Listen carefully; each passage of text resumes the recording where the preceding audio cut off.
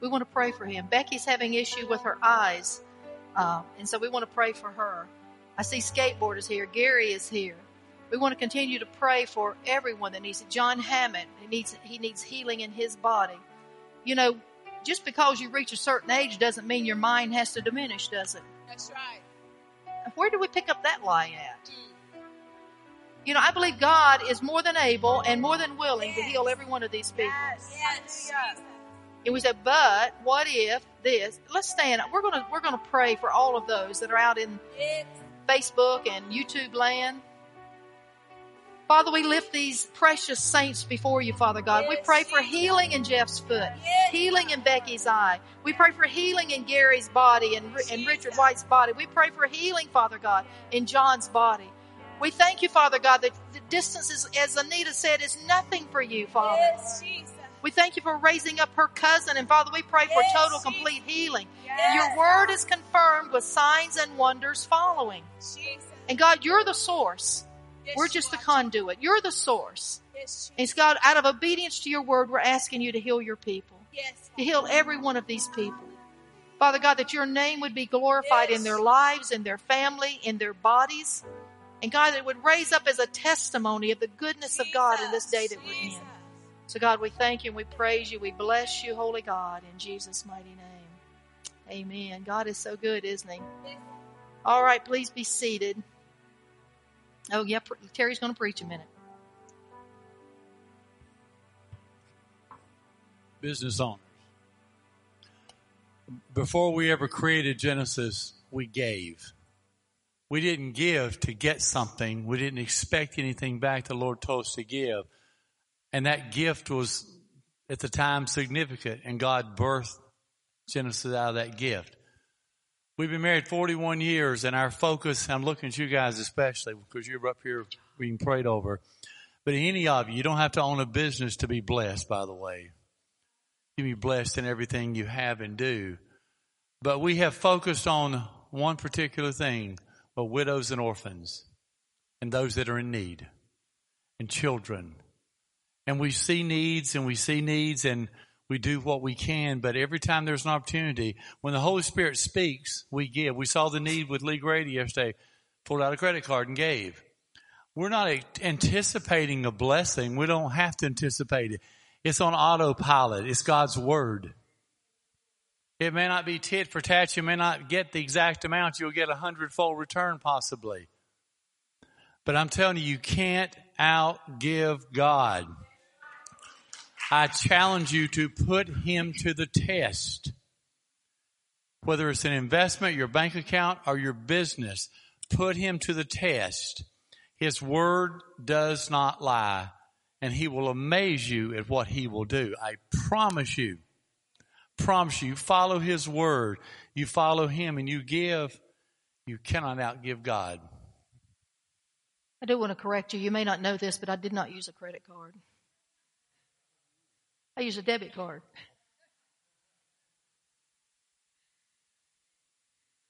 Big difference.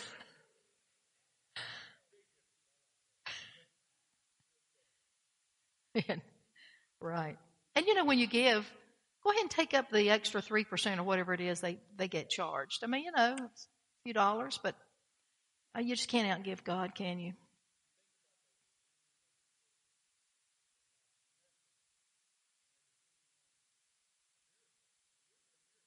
Mm-hmm. Yeah. Men give into their bosom, right? That's right. And they give into our bosom.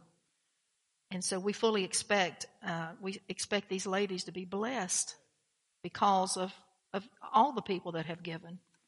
You know, also the Moy Bridge project that you guys were so faithful to help with last year, they're needing people to sponsor a girl for $30 a month. $30 a month to sponsor a girl. That provides counseling. Let me tell you, our counselors make more than $30 per person, especially a month. So that's a pretty good deal. So just go to the Mordecai Project, and you can see opportunities to get. And Terry said something very important. We decided many years ago we were only going to seek and to give to ministries that take care of the widows and the orphans and that are winning the lost. We're not giving anybody by jet planes and airplanes. We don't care about that. We're giving to them for the widows, the orphans, and those who are winning the lost. And I believe that pleases the Lord. Amen. Those of you that have children, can you imagine having your child in a place where they don't have enough food or not getting the counseling they're needing? How tragic that is.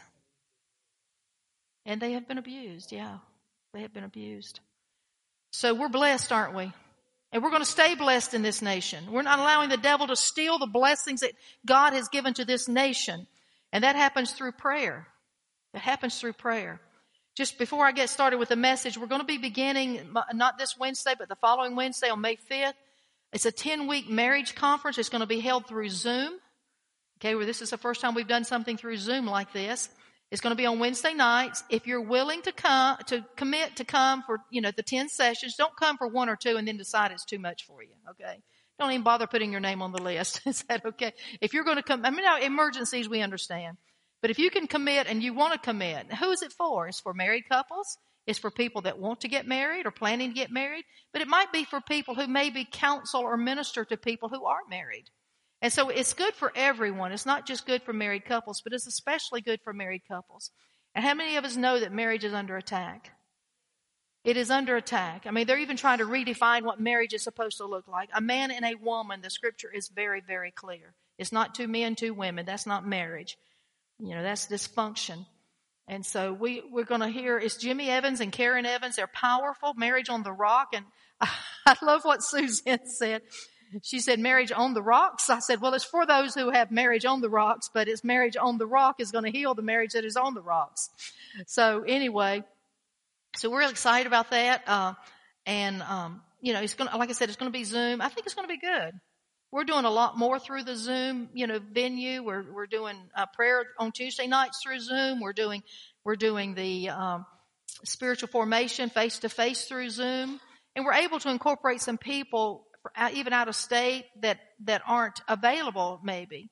And the other thing is we want to reach everyone. We just really want to reach everyone. And we also know that people have lives and they're very busy. We know that. We understand that. And that's okay. We want you to be busy about the Lord, right? So I'm excited about all that we see happening. And Terry and I are going to be leading a marriage conference. I think we drew the short straw because we've been married, other than Bill and Susan, we've been married, I think, longer than anyone in here. So we're excited about maybe showing you some of our mistakes, but also some of our successes. But it's going to be really good. We're just going to facilitate, really. So today we're talking about who is really stealing your blessings. Who is really stealing your blessings? And what would you say? I mean, you don't have to shout out loud, but what's some of the normal answers that we hear? Oh, the devil's stealing my blessing. Well, maybe he might be the root of who's stealing your blessing, but at the end of the day, he's not the reason your blessings are getting stolen, right? And so the first week we talked about blessings and we discussed the fact that we were created with the inherent blessing of God. You were created to be blessed. You were created to be blessed. Can you believe that? And blessing is more than money, right? We've talked about that, although it includes money. It's more than money. And we were created to be fruitful, to be powerful, to be great in number, to be great in authority. And we looked at how the blessing of God overtakes those. He's going to overtake you guys because you're obedient to the Word. He's going to overtake us because we're obedient to the Word. That's Deuteronomy 28. Last week we looked at the power of our words, and we looked at how the Rhema word is so important that we understand the now word of God. We've got to hear that now word, and especially the day that we're in. We have to hear what the Spirit is saying to the churches. In prayer last night, we talked about the importance of hearing and praying that now word. Let's don't pray what we prayed 20 years ago. The world doesn't even look like it did 20 years ago. We need to pray. What is God saying for today? So many of us are hearing, we've got to get deeper into God, deeper into God. We've got to get deeper here. If we want to see what God is wanting to cause to happen in our families, in our church, in our city, we've got to get deeper. And what does that mean to get deeper? It means to get more intimate with Him. It means to get to where we feel His breath on our ear. It's where we wake up in the middle of the night and He's giving us that direction, where we hear that Rhema word and we know it's God. We have to sit around and call 5 people. Do you think this was God? You know it's God. Nobody can take a Rhema word from you. Nobody can take a Rhema word for you. And many of us, I believe God is speaking, but I don't think that we always hear. And so we have to understand that, and we see people every day who are believers, yet they do not enjoy the blessings of God. They are not walking, they lack peace. There's a lot of dysfunction. There's a lot of struggles in their family. They're plagued with sicknesses. And this is not the plan of God, right? That's not the blessing of God. So why is it? We know they love God. They're good people. They're not bad people. They're not even out in sin, which will destroy our blessing, right? Christians can have faith in one area and not in another. They can have faith for their finances, but not for their healing, and vice versa. They can have faith for their finances and not for their children or their family. And so we see kind of a lopsided believer. We look good here, but we don't look so good here. But Christians often lack personal discipline that is required to live in the blessings. They often lack the personal discipline. And all through Scripture, what are we told? If you diligently obey the voice of the Lord. If you diligently obey the voice. I said last week to us, I said, Logos tells us God is healer. He wants to heal all of our diseases. Rhema tells us the plan He gives us for our healing. Walk this way, don't walk that way. Do this, don't do that. Stop this. Your finances, God wants you to be blessed. That's Logos. Rhema is going to tell you how He's going to bless you. Start a business. Start this type of business. Healthy foods, alternative. What a great concept in the day we're living in. Well, that's just not spiritual. Everything we do is spiritual. There's no separation between the secular and the spiritual. Everything we do is spiritual. Everything we put our hands to is spiritual because it's done for the glory and the honor of God. Or it should be. It should be. And many times we will see the Bible as a book of rules rather than a guide for life.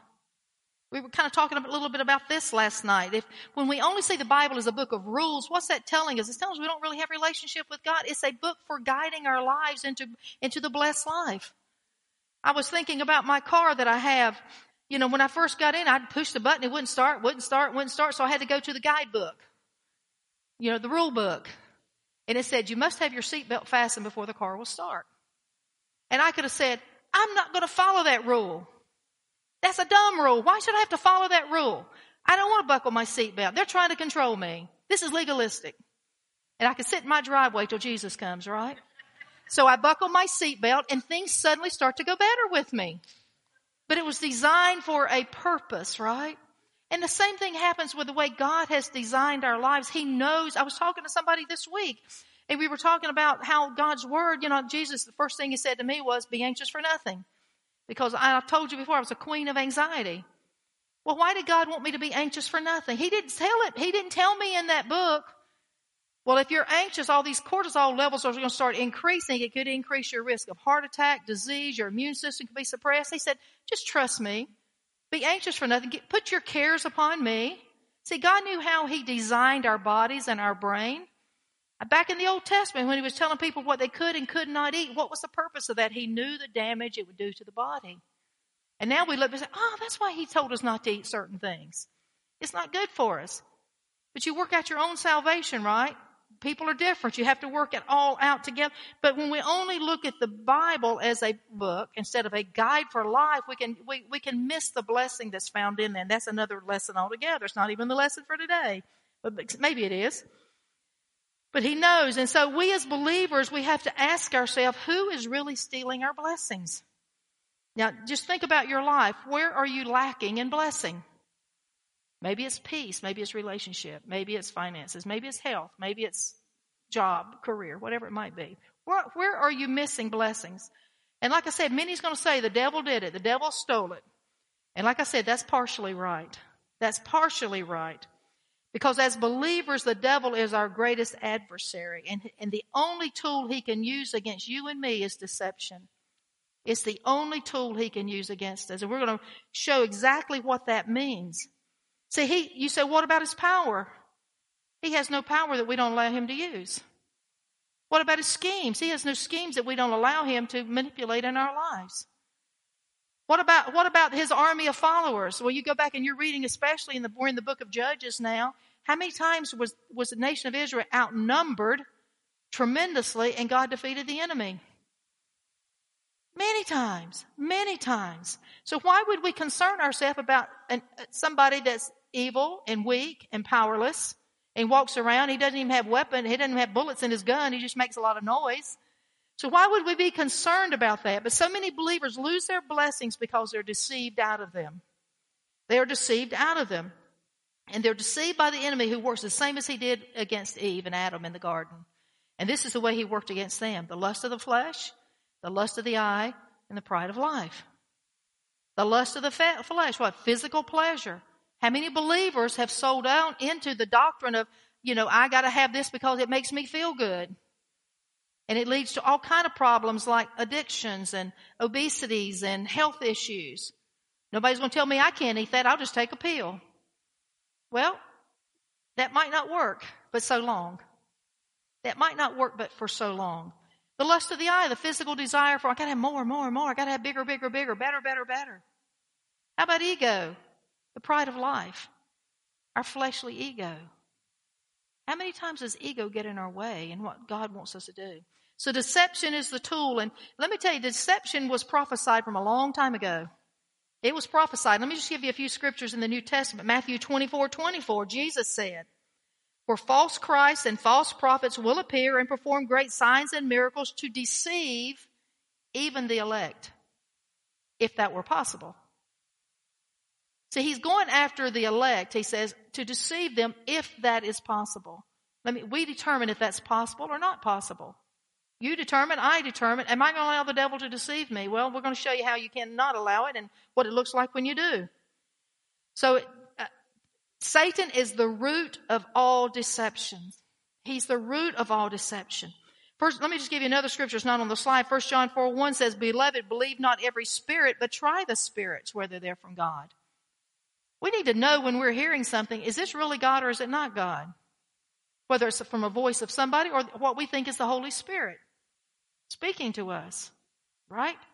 Revelation 16:13 says, "And I saw 3 unclean spirits like frogs come out of the mouth of the dragon and out of the mouth of the beast and out of the mouth of the false prophet, for they are spirits of devils working miracles." Devils can work miracles. Devils can work. How do you think they're going to, there has to be some semblance of truth in order for us to be deceived, right?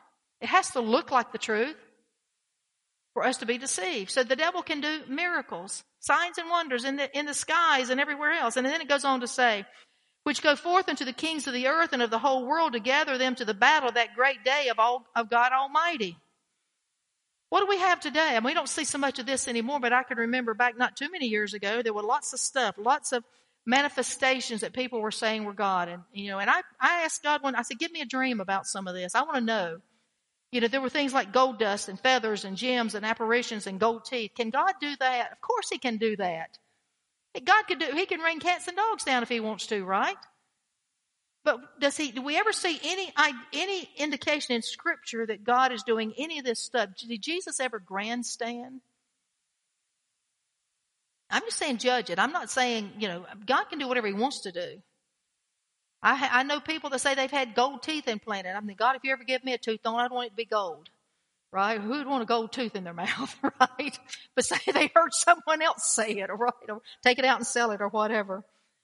I had a lady come in one time, and, have you seen the gold dust? I said, I'm not looking for the gold dust. Oh, it's such a blessing. Such a blessing in my life. And I looked at the poor lady. I didn't know her. She came in. She was hobbling on a cane. She was very sick, kind of smelly like a street person. I'm thinking, and I said, well, tell me how it's blessed you. Because I was curious. How has this blessed you? If we seek after God and don't seek after the manifestation, we're going to find God in all the manifestations he wants to give us. I was talking last night, I read Tozer all the time, but he was talking about how the church chases after the well, but never the water. It chases after the well. I've got the well, but never the water. The water is that refreshing of the Spirit. So we come to church and that's the well, but do we really seek the presence of God and the Spirit of God while we're here?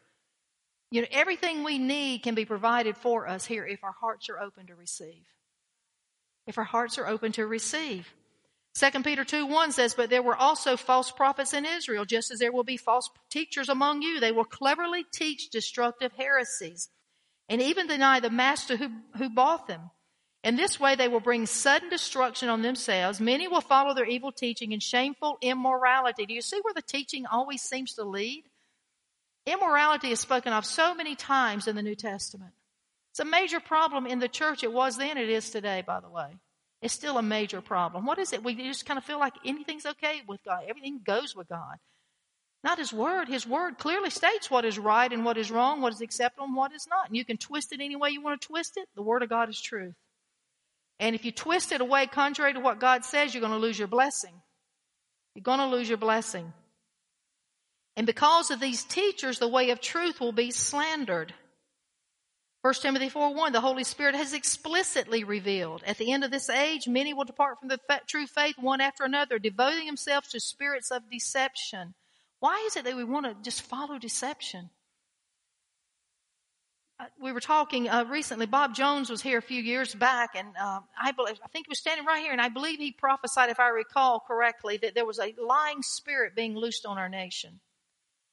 I think more so than we had ever. There's a spirit of delusion. That's what he called it, a spirit of delusion that's being released in our nation. And he specifically, I believe, pointed out the younger generation. The younger generation. Well, I tell you, the older generation is just as susceptible to a spirit of delusion as the younger generation. But it says, and following demon-inspired revelations and theories. Can you think of some demon-inspired theories that are in the earth today? How about Drag Queen Sunday? In a Methodist church, Drag Queen Sunday. Showed a picture of the drag queen. Let me tell you, the King of Kings will knock that drag queen out. I'm telling you. But what kind of demon-inspired revelation and theory is this kind of stuff that's going through our nation? It so opposes the Word of God. I read last night 139 babies every minute are being destroyed in the womb in this world. 139 a minute. I think that was over 200,000 a day are being destroyed. That's a revelation of demons. And what's it all about? Convenience. It's about the lust of the flesh, the lust of the eye, the pride of life. And I put on my Facebook, I'm just getting where I'm real by. The church has got to rise up and say some things. You say, well, speak the truth in love. I am. I love you so much, I don't want you following this. Right? That's the way I feel. I said, instead of giving out masks and quarantine shots, we need to give out condoms and birth control pills. That makes no sense of what we're doing. We've got our focus crazy on the things of the world and what the devil, these demon-inspired revelations and theatrics and theories. Well, what does the devil do? The devil targets our senses in three ways. He targets our identity. Let me tell you, the devil is going to target your identity. Who you are in God, who you are in Christ. What's he doing? You think about the whole marriage thing, a man, a woman and a woman. A man and a woman represent the image of God. Satan so hates people. Do you realize he hates you? Because you represent the image of God. The devil got kicked out, by the way, and you replaced him. That's another theory all in itself. We're not going to go there. But the devil got kicked out. We replaced him, right? Devil hates us. Why do you think he went after Adam and Eve in the garden? They represented the image of God. We're God's masterpiece. So he's going to go after your identity. He's creating confusion in the minds of people over who they are. He's pushing the same-sex marriages. He's behind the abortion issue. He's behind the trafficking issue. It's the spirit of the evil that's behind all of these things. And who has authority over that? The church. The church. We got to rise up, guys. We got to quit being mealy-mouthed and afraid we're going to offend somebody. We got to get out here and offend them out of hell and into the kingdom of God. That's what we have to do. Do we love them enough to tell them the truth? Let's speak the truth in love, but let's love them enough to tell them the truth. I'm done with the concern that I'm going to offend somebody by telling them the truth. I'm telling you, I'm done with that. That's a plot of the enemy. It's a plot of the enemy. Oh, don't you do that. They're fragile little cupcakes. Well, they're going to be in hell for the rest of their life, and then who's going to offend them then? Christians are too fragile, let me tell you. You got to be strong to be a believer. You better know who you are in Christ. And the devil wants to attack that identity. He wants you thinking that you're powerless. That the second thing he wants to attack is your influence. The authority and power that we have over the devil. He doesn't want you knowing that. He doesn't want you knowing that he's underneath your feet. He doesn't want you knowing that when he comes at you with something, you can counter him with a word of truth. He doesn't want you knowing that he has to bow his knee to the name of Jesus. He doesn't want you knowing that. He doesn't want you knowing we have the resurrection power of Christ inside of us, that same power working in and for us that raised Christ from the dead. As sons of God, this is who we are. We're not just supposed to come to church on Sunday morning, clap our hands, and go home and let the devil take our school and our government and our marriages. We're not supposed to be doing that. I'm not going to be a part of it. I have more important things to do. How about you? I know you do. Shame and guilt destroy our confidence to understand the power and authority. What does he do? He keeps beating you up. Condemnation, condemnation, condemnation. Talked to somebody this week and they had made a mistake and I said, well, have you repented? Yes. I said, then why are you beating yourself up? Don't you trust God to repent? And it was like, I never thought about that. Never thought about that before. Trust. If the word says you sin, you repent, he forgives you and cleanses you, what are you going back to? You throw that out, you have nothing else to lean on. Does that make sense? So the devil wants to keep us filled with shame and guilt to destroy our confidence so we don't walk any longer in that authority and that confidence of who we are. We gotta be able to walk into a place, and when you sense darkness, I'm here busting the devil out of this place. I'm here to take charge of the enemy trying to destroy the lives of my children, my friends, the people we come in contact. We look at every person we meet as a divine encounter, and the devil has no victory in that. Every person we meet is a divine encounter. And you right there, God is setting you up to bring victory into their life. Do we care? The devil wants to strip us of power and influence. And he does that by having things in common with him. What did Jesus say in John? He said, the evil genius is coming. He has nothing in me. Nothing in me belongs to him. He has no power over me. If we're not walking in power, it's because the devil has too much in common with us. We might want to start examining our hearts. You say, well, I'm not doing this. Are you jealous? Resentment? Bitterness? Immorality? Immoral thoughts? What's your thought life look like? What if we put it on the screen this morning? What if we did that? Well, it's on God's screen, let me tell you. And the third thing he wants to target is our sense of importance. Let me tell you, you're important to God. You're important to God because you are representatives of God in the earth today. You are his ambassador. You know, Paul told the church of Ephesus that he wanted to pray that you would have the understanding that your heart would be enlightened with the hope of the calling that God has placed inside of you. The hope of the calling that you're God's masterpiece. That long before the foundation of the earth, God had already planned this work for us to do. That our hearts could be open to that truth. He's given to us dominion in the earth. We started out with that. The devil wants us to believe that we're insignificant in God's. Everywhere you go, you're a significant part of God's plan if you'll allow yourself. I don't care where you're at. If you're walking to the mall, you're significant. God, just bring them to me. You're a significant part of God's plan. I go and sit down next to somebody. I just assume God has placed this person right here in my life next to me. All right, God, what do you want me to do? Open the door. A waitress. We don't ever get a waitress by happenstance, do we? It's all preordained by God. So what do? We want to talk. We want to encourage them. Whatever we can do. Tip them good, by the way. They don't make much, right? So you are important in the plan of God. So important in the plan of God. Let me tell you, you're important in the plan of your children and your grandchildren. It doesn't matter what they look like they're doing now. Let me tell you one thing. You can speak life into those situations. Speak to those dry bones. We talked about that. May not look good, but let me tell you, speak to those dry bones. You prophesy, hear the word of the Lord. This is what the Lord says. Me and my household will be saved. I don't care what they're doing. That's what you have to speak the word of the Lord, and you don't give up. Well, I hear some rattling, but I don't see any breath yet. Well, keep speaking. Prophesy breath, prophesy life, because God has promised it. He has promised it. I'm telling you, the devil is a liar, and he will get you to believe anything he can to follow after him. How the devil steals our blessings. There's probably more than these. These are just what came to my mind. Number one is he deceives us to believe God is holding out on his promise. That's what he did with Eve. Oh, God knows if you eat of this, you're going to be just like him. What does that do? That moves you out of your assigned place. So many people leave their assigned place because the devil is convinced, oh, God's wanting you here. God's got something for you over here. This is better. This is bigger. This is more. And so it takes us out of our assigned place and robs us of our destiny. Robs us of our destiny. Number two, the devil tries to deceive us to believe God's word is no longer relevant or that it's unchangeable. It's no longer unchangeable. Because why does the devil do that? Because he knows the blessing is tied to obedience to the Word. He knows it. The devil knows that the Word of God is our spiritual weapon against him. He knows that Jesus is the Word. In the beginning was the Word was with God, and the Word was God. He knows that. So he wants to deceive us into thinking, how many times have you heard this? It's not relevant for today. It makes no sense today.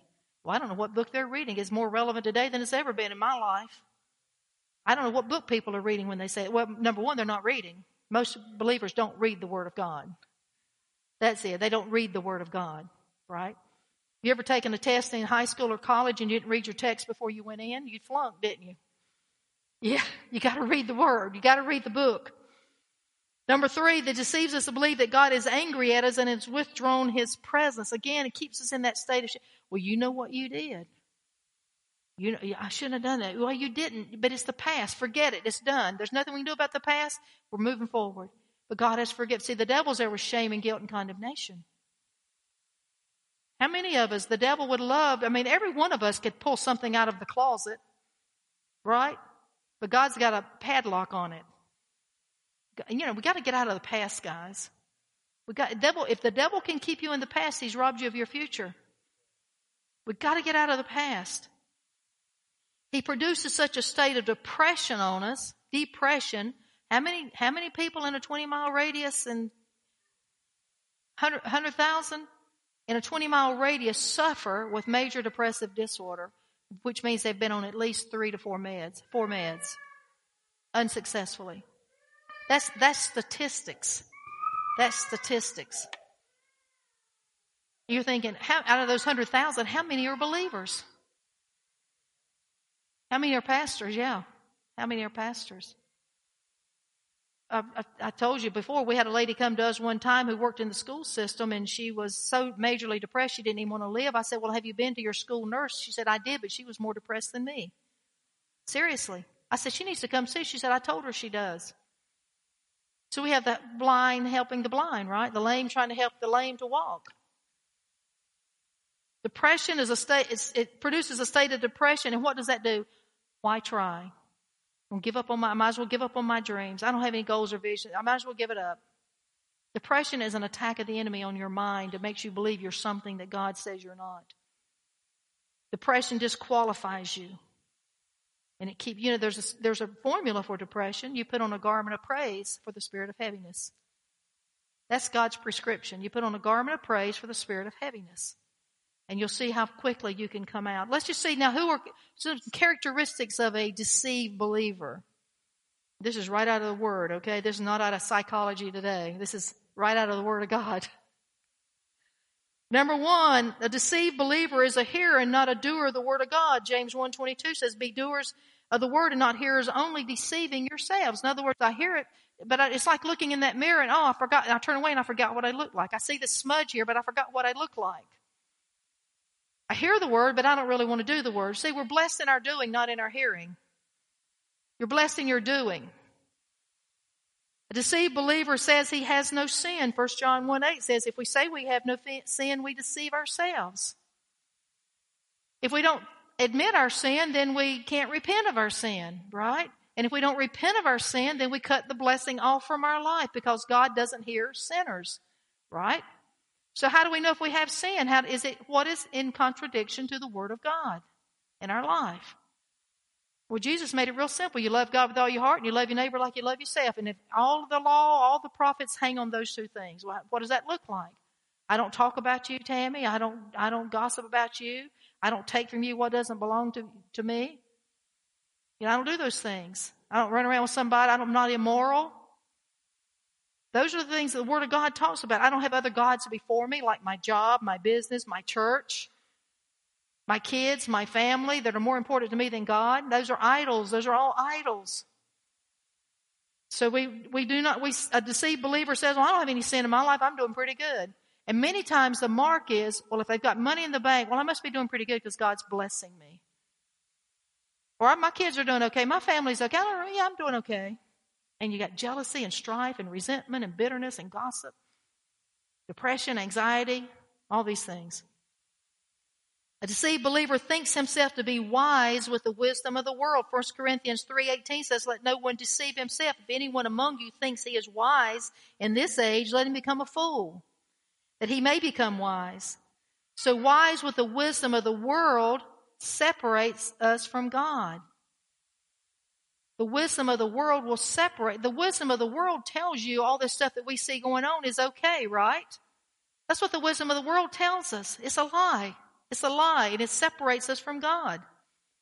I remember, I think it was January 25th inauguration, or 21st inauguration day, whatever day it was. On January 26th, the Lord spoke to me and said that there was a throne of Baal established in Washington this week. It's clear as a bell. There's no doubt in my mind that God did not say that to me, and I wrote a blog on it. You can go read it. But what does that spirit of Baal represent? Everything that's anti-God. Immorality, abortion, homosexuality, all the perversions is what is associated with Baal. Now, we as believers have the authority to tear down those principalities and powers. Are we praying? Do we care? Are we praying? God's calling for the church to rise up and quit being wimps and get in there and come against the power of darkness and tear down this stuff. We got to say it's not okay. It's not okay with me. It's not okay that my school's teaching crap to my children. It's not okay. The deceived believer seems to be religious, but he has an unbridled tongue that reveals his true condition. Go through all the motions, but yet you're critical, backbiting, gossiping. You see what it says.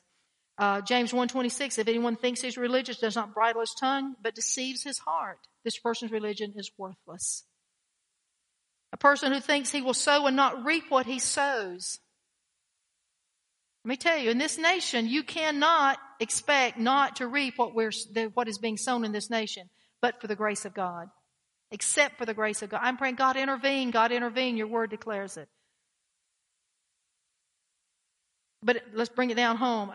We can't sow discord and not have discord. We can't sow strife and not have strife. Can't do it. You can't sow immorality and not have the fruit of it. Characteristics of a deceived believer, he thinks the unrighteous will inherit the kingdom of God. Gosh, that's such a big thing. Do you not know that the unrighteous will not inherit the kingdom of God? And this is how he defines the unrighteous. Do not be deceived, neither the sexually immoral, nor idolaters, nor adulterers, nor men who practice homosexuality. Can we make it any clearer than this? They're not going to they're not going to inherit the kingdom of God. But, I really don't think that's relevant for today. Or ride that belief right into the pit of hell, right? Finally, he thinks that contact with sin will not have any effect upon him. 1 Corinthians 15:33, do not be deceived. Bad company ruins good morals. Who are you hanging out with? Bad company ruins good morals. You better be careful who you're hanging out with. Deception comes from the lack of love of the truth of God. Romans 1:28-29 says, since they thought it foolish to acknowledge God, he abandoned them to their foolish thinking. Let them do the things they should never be done. Their lives became full of every kind of wickedness, sin, greed, hate, envy, murder, quarreling, deception, malicious behavior, and gossip. Because they did not have a love for the truth. Because they didn't honor God for who he is. I want to ask us, do we have a love for the truth? Are we hearers and not doers? I love reading the word, but do you do what the word says? Do I do what the word says? I just love the word. I could sit and read it all day, right? Most of us like that. We're a bunch of nerds in here. We can, right? But let me tell you, what are we doing when we go outside our front door? Are we putting the word into practice? Or is it just a bunch of intellectual knowledge? A lot of people have intellectual Christianity. They can quote scripture all day long, but it's not a part of their life. So how do we combat it? Ephesians 6:11-12 says, put on the full armor of God. What is that? We could do another teaching. That's a whole teaching altogether. Put on the full armor of God that you can stand against the devil's schemes. That word schemes means a way of doing something deceptive, especially in a systematic way, implies an orderly, logical arrangement. Jesus called him in one translation an evil genius. He orderly and systematically is scheming against your life, my life, this nation. What we see going on didn't just happen January 21st. It has been going on for decades. But he has to get the right door, the right person, the right group in charge, and because then that door gets open and he can pour his evil into the nation. Whoever's in authority is very, very important. Whether it's in a church, a business, a nation, a home. When the devil can get the right door open, he can pour in all his evil junk. For our struggle is not against flesh and blood, but against the rulers, the authorities, against the powers of this dark world, against the spiritual forces of evil in the heavenly realm. 1 Peter 5:8 says, be self-controlled and alert. Your enemy, the devil, prowls around like a roaring lion looking for someone to devour. The easiest way to know who to devour is by listening to what's coming out of our mouth. The devil can, just give him an open door. Well, I don't know if I can ever do this. I'm so sick. I'm never going to get well. I'm never going to be blessed. My kids are never going to. And the devil, what does he do? We just give him, go get them, devil. Go get it. We put an assignment of evil against our life. And that's what a curse is. That's what a curse is. 2 Corinthians 10:3-5. I love this scripture. For although we live in the natural realm, we don't wage a military campaign employing human weapons. This is the Passion. Using manipulation to achieve our aims. Instead, our spiritual weapons are energized with divine power to effectively dismantle the defenses. That word is strongholds in the Greek. So we have this divine power. We are energized to dismantle the strongholds behind which people hide. And that's what we hide behind, strongholds. We can demolish every deceptive fantasy that opposes God and break through every arrogant attitude that is raised up in defiance of the true knowledge of God. We capture like prisoners of war every thought and insist that it bow obedience to the Anointed One. That is powerful. Do we understand how powerful this is? That word stronghold means castle, fortress, anything on which one relies upon. It says of the arguments and reasoning by which a disputant endeavors to fortify his opinion and defend it against his opponent. So there's a huge strongholds in our nation, in our world. And sometimes we think, well, that's just my personality. No, personality and strongholds are two different things. Strongholds start in the mind, and strongholds that are damaging or in opposition to the Word of God. They oppose truth. Strongholds are deceptive ideas that are taken hold of and they're allowed to take root in our life, and it's all based on fallacy. It's all based. If I'll just take that drug and I'll feel better, then I'll take another one. Then I'll just take one look at porn and I'll be okay. Then I'll feel better and I'll feel better. And we develop these habits. We develop this stronghold. Strongholds bring believers into captivity. Let me give you some examples of mental strongholds. I'm speaking the truth in love to you, okay? These are examples of mental strongholds. Anxiety is a mental hold. Well, I just have an anxious personality. No, you don't. You have a stronghold. We need to break the stronghold off of you. God didn't create you to be anxious, right? He didn't create any of us to be anxious. He said be anxious for nothing, by the way. So that's a stronghold. Despair, lack of hope, and discouragement. That's a stronghold. That's a stronghold. We have to look at ourselves and say, how did this get planted into my mind? How do I tear this thing out? Fearfulness. We live in a society that is consumed with fear.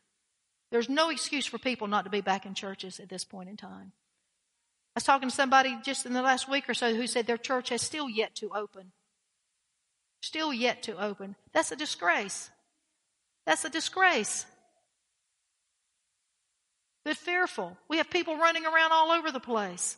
I got to get this. I got to get that. I got to get this shot so I won't die of something that has a very low percentage of you even dying. Our doctor friend sent us an email this week showing that more people are dying from the vaccination every day than they're dying from COVID. But see, people are afraid. They'll believe anything. Just give me a shot and fix me. Judgmental attitudes. Who are we judging? That's something I pray about because, man, I can size somebody up in a heartbeat. And I'm still working on that. Let me tell you. Somebody said something to me this week, and it really kind of got under my skin. And the Lord said to me, okay, I'll deal with him. Let's deal with you. What's your problem? Why is this bothering you? What's in you that got triggered? Quit judging him and let's talk about you. See, when you have a relationship with God, this is the way he talks to you. He didn't go and say, oh, well, they should never have said that. I don't know. They just don't respect you. No, I'll deal with them. Let's deal with you.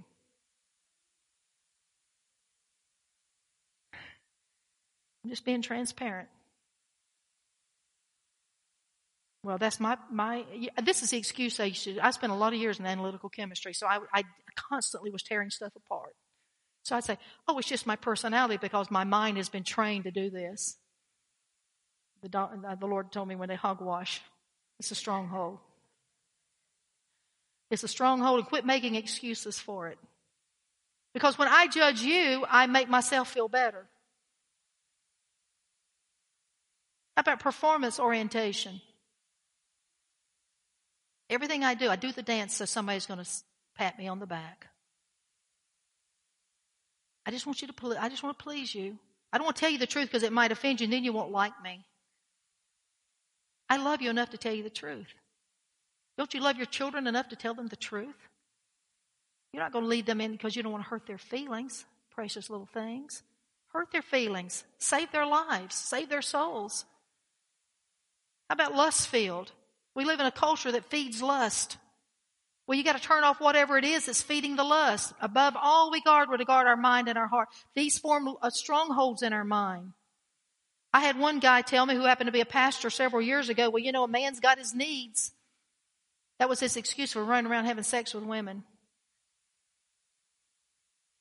A man's got his needs. I said, yeah, and they're defined in Scripture. How to handle those needs. Get you a wife and quit running around with women. He didn't come back for any more counseling. I don't understand that.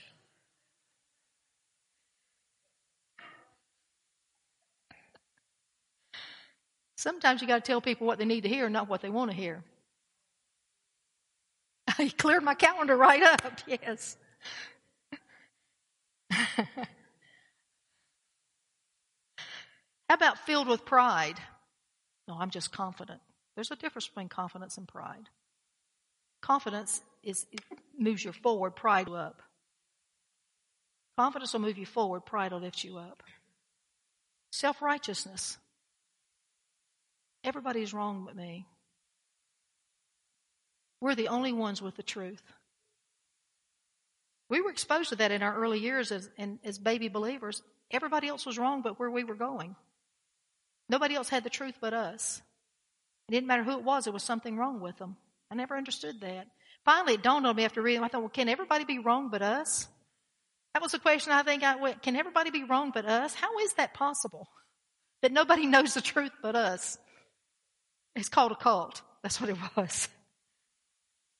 Some think it's personalities, like I said, but it's not personalities, but it's mental strongholds that manifest themselves through or in our personality.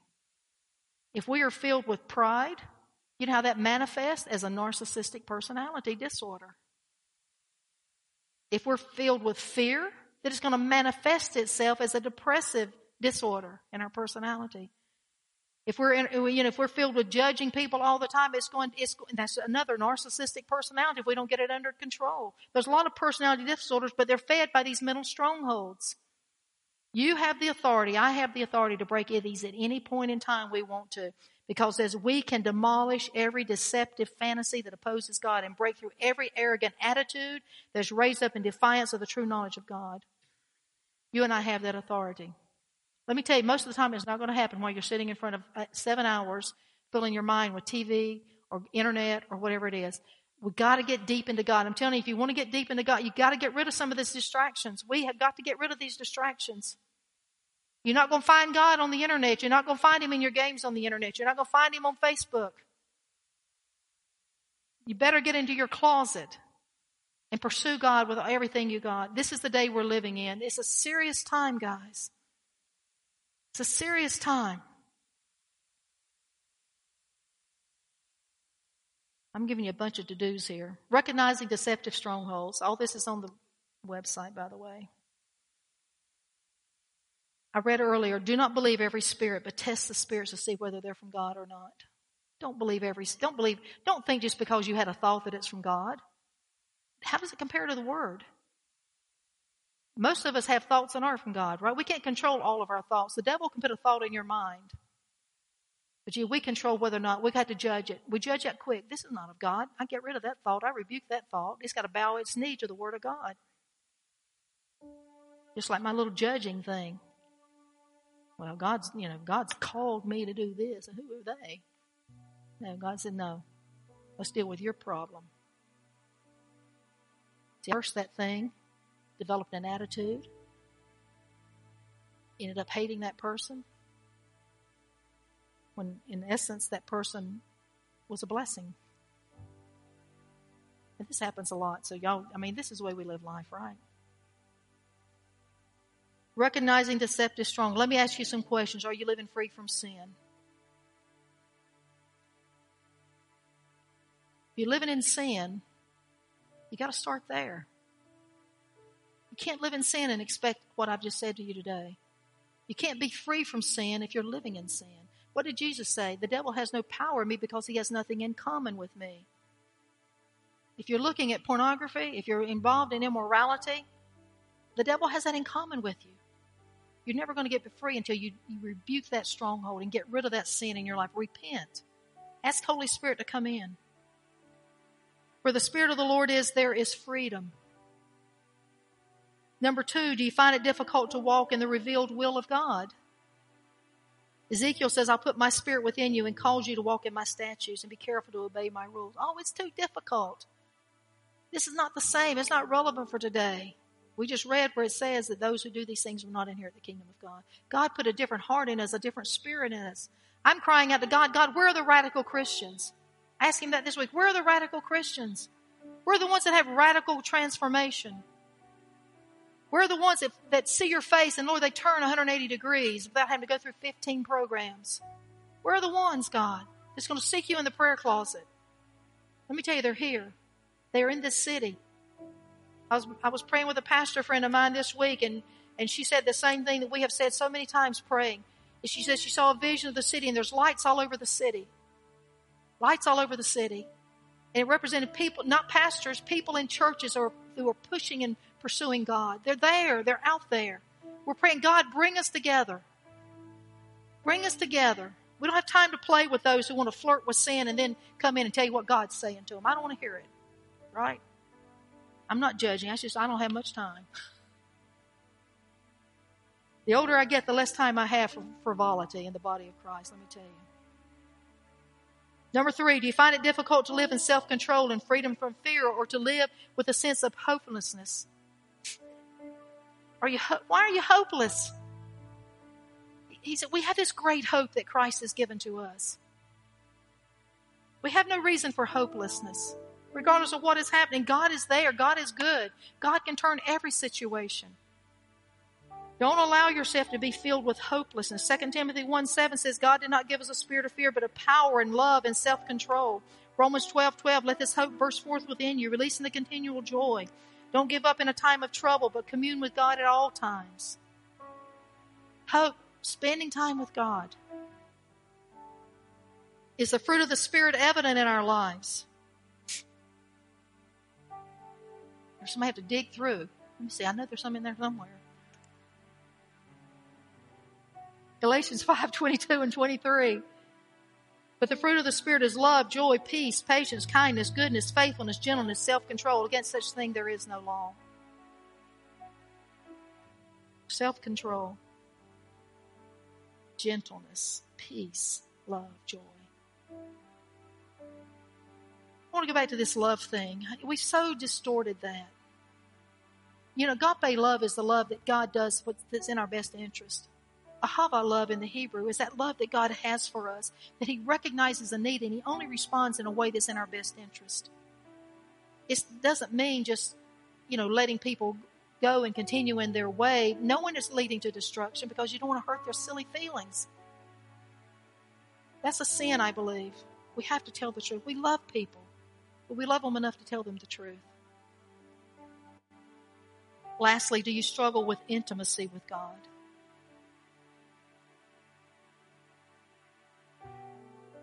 The more you spend time with other things, the less time you're going to have, and the more difficulty you're going to have in having intimacy with God. If I'm spending all my time with somebody else through the week and I come home to my husband, I'm not going to, I'm just going to See ya. Because my affections are on something else, someone else. Whether it's a person or a thing, doesn't matter. Do you have trouble with intimacy with God? That's what our face-to-face is all about. How do we get into that intimate place? It's not about rules and regulations. It's about relationship. It's about understanding the heart of God and the passion that He has for us. It's about pushing into that presence. And He's so wonderful. How do we do this? We renew our minds in the Word. I'm just going to quickly read Romans 12, 1 and 2. It says, I appeal to you, therefore, brothers, by the mercy of God, to present your bodies as a living sacrifice, holy and acceptable to God, which is your spiritual worship. Do not be conformed to this world, but be transformed by the renewal of your mind, that by testing you may discern what is the will of God, what is good and acceptable and perfect. That's how we do it. We got where we're at through repetitious acts. We get out of that through repetitious acts. We replace the evil with the good. We reprogram our lives. We create new neural pathways. We create new habits.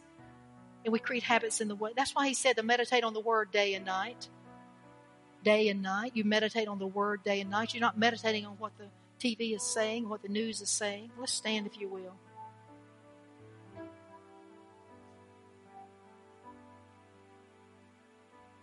I'm going to tell you, this is the key to blessing if you'll just apply it. For all of us. Don't be deceived. Don't be deceived. Don't believe that God's Word isn't relevant. That's your first deception.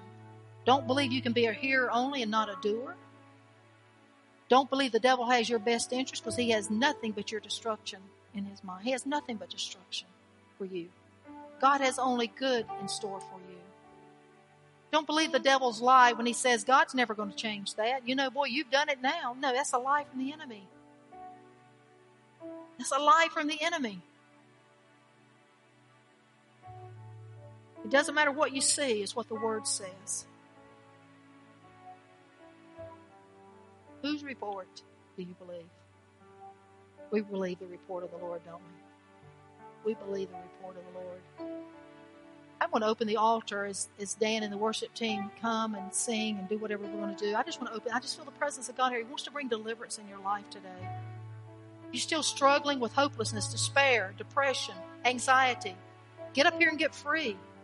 The presence of the Lord will set you free in this place. If you're dealing with lustful thoughts, if you're dealing with just attitudes, get free. Don't leave here with that same stuff. God didn't give it to you, but He'll take it from you if you'll just hand it to Him. So let's come on. Let God do the work He wants to do.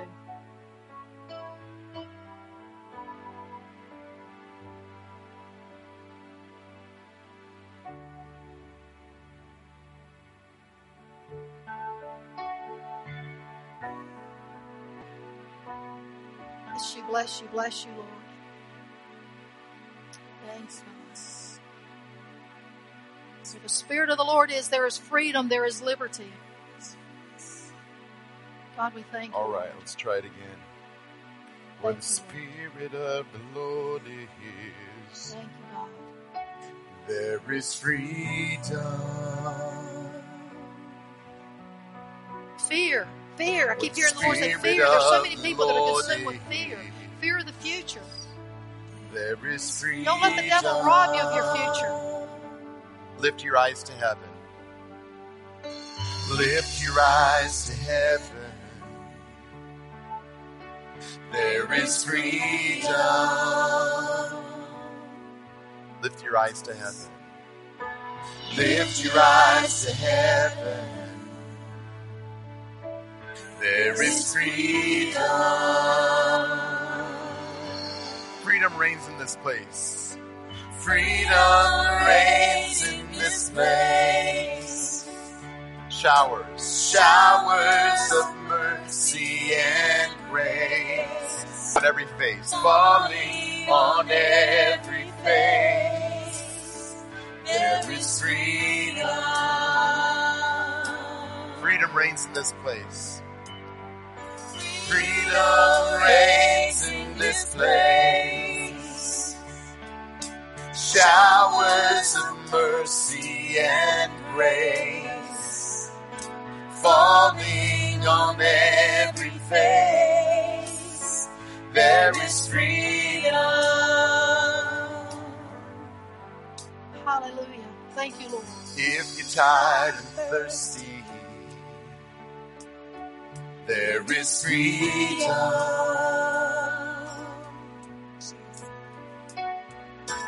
If you're tired and thirsty,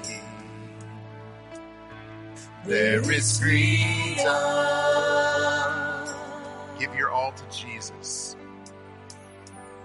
Give your all to Jesus. There is freedom.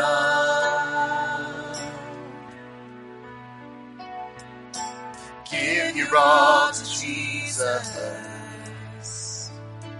There is freedom. Freedom reigns in this place. Freedom reigns in this place. Showers of mercy and grace falling on every face. There is freedom.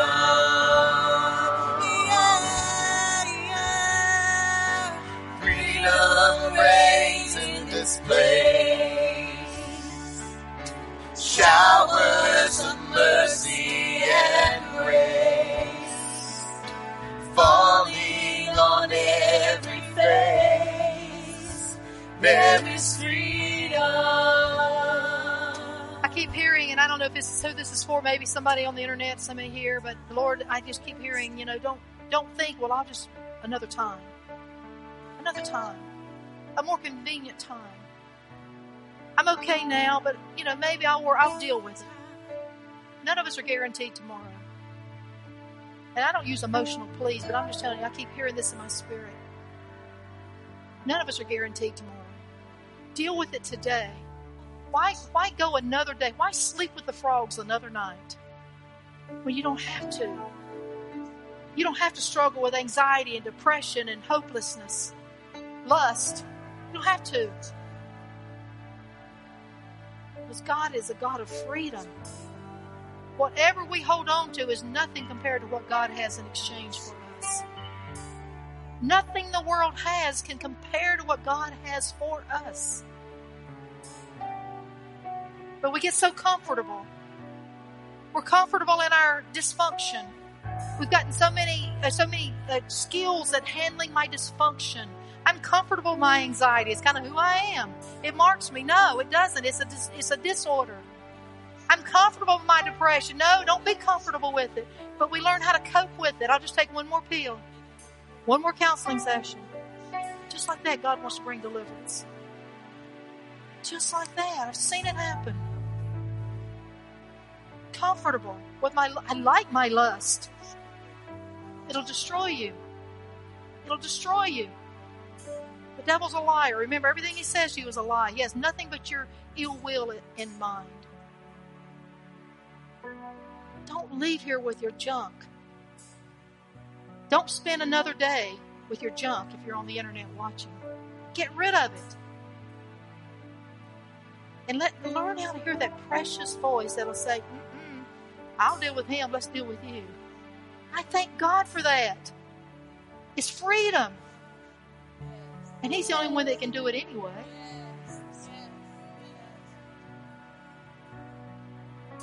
God, we pray for these that are here, Lord. I thank you, Father God, for freedom. We break the power of the devil off of their lives. We break demonic influences out of their mind. God, I pray you go and you recreate brain pathways, Lord, that need to be recreated, Father God. Lord, that you give them that divine energy.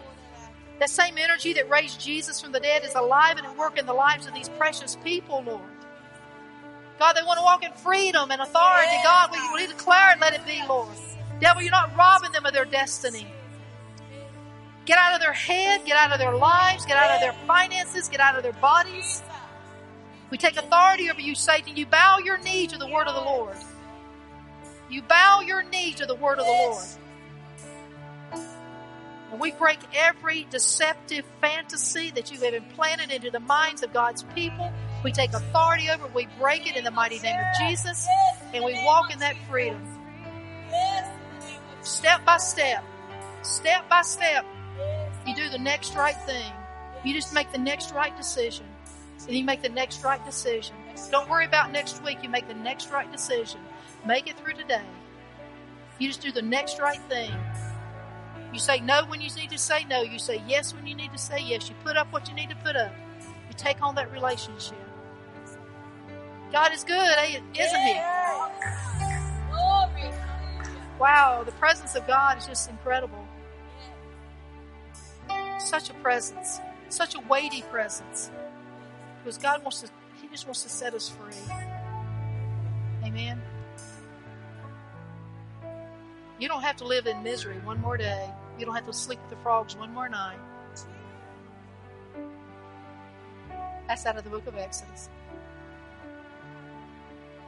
Study your Bible if you don't know what that means. We eat giants for our bread. Where's that from? Study that one.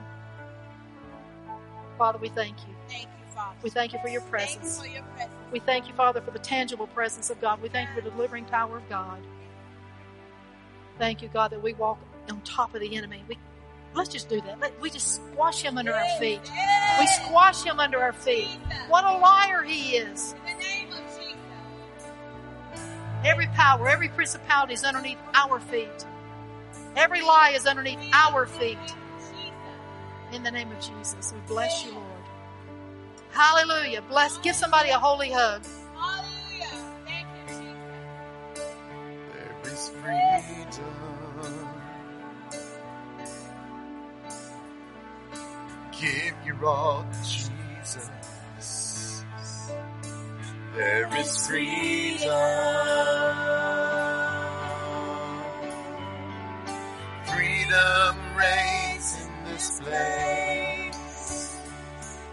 Showers of mercy and grace falling on every face. There is freedom. There is freedom. Freedom reigns in this place. Showers of mercy and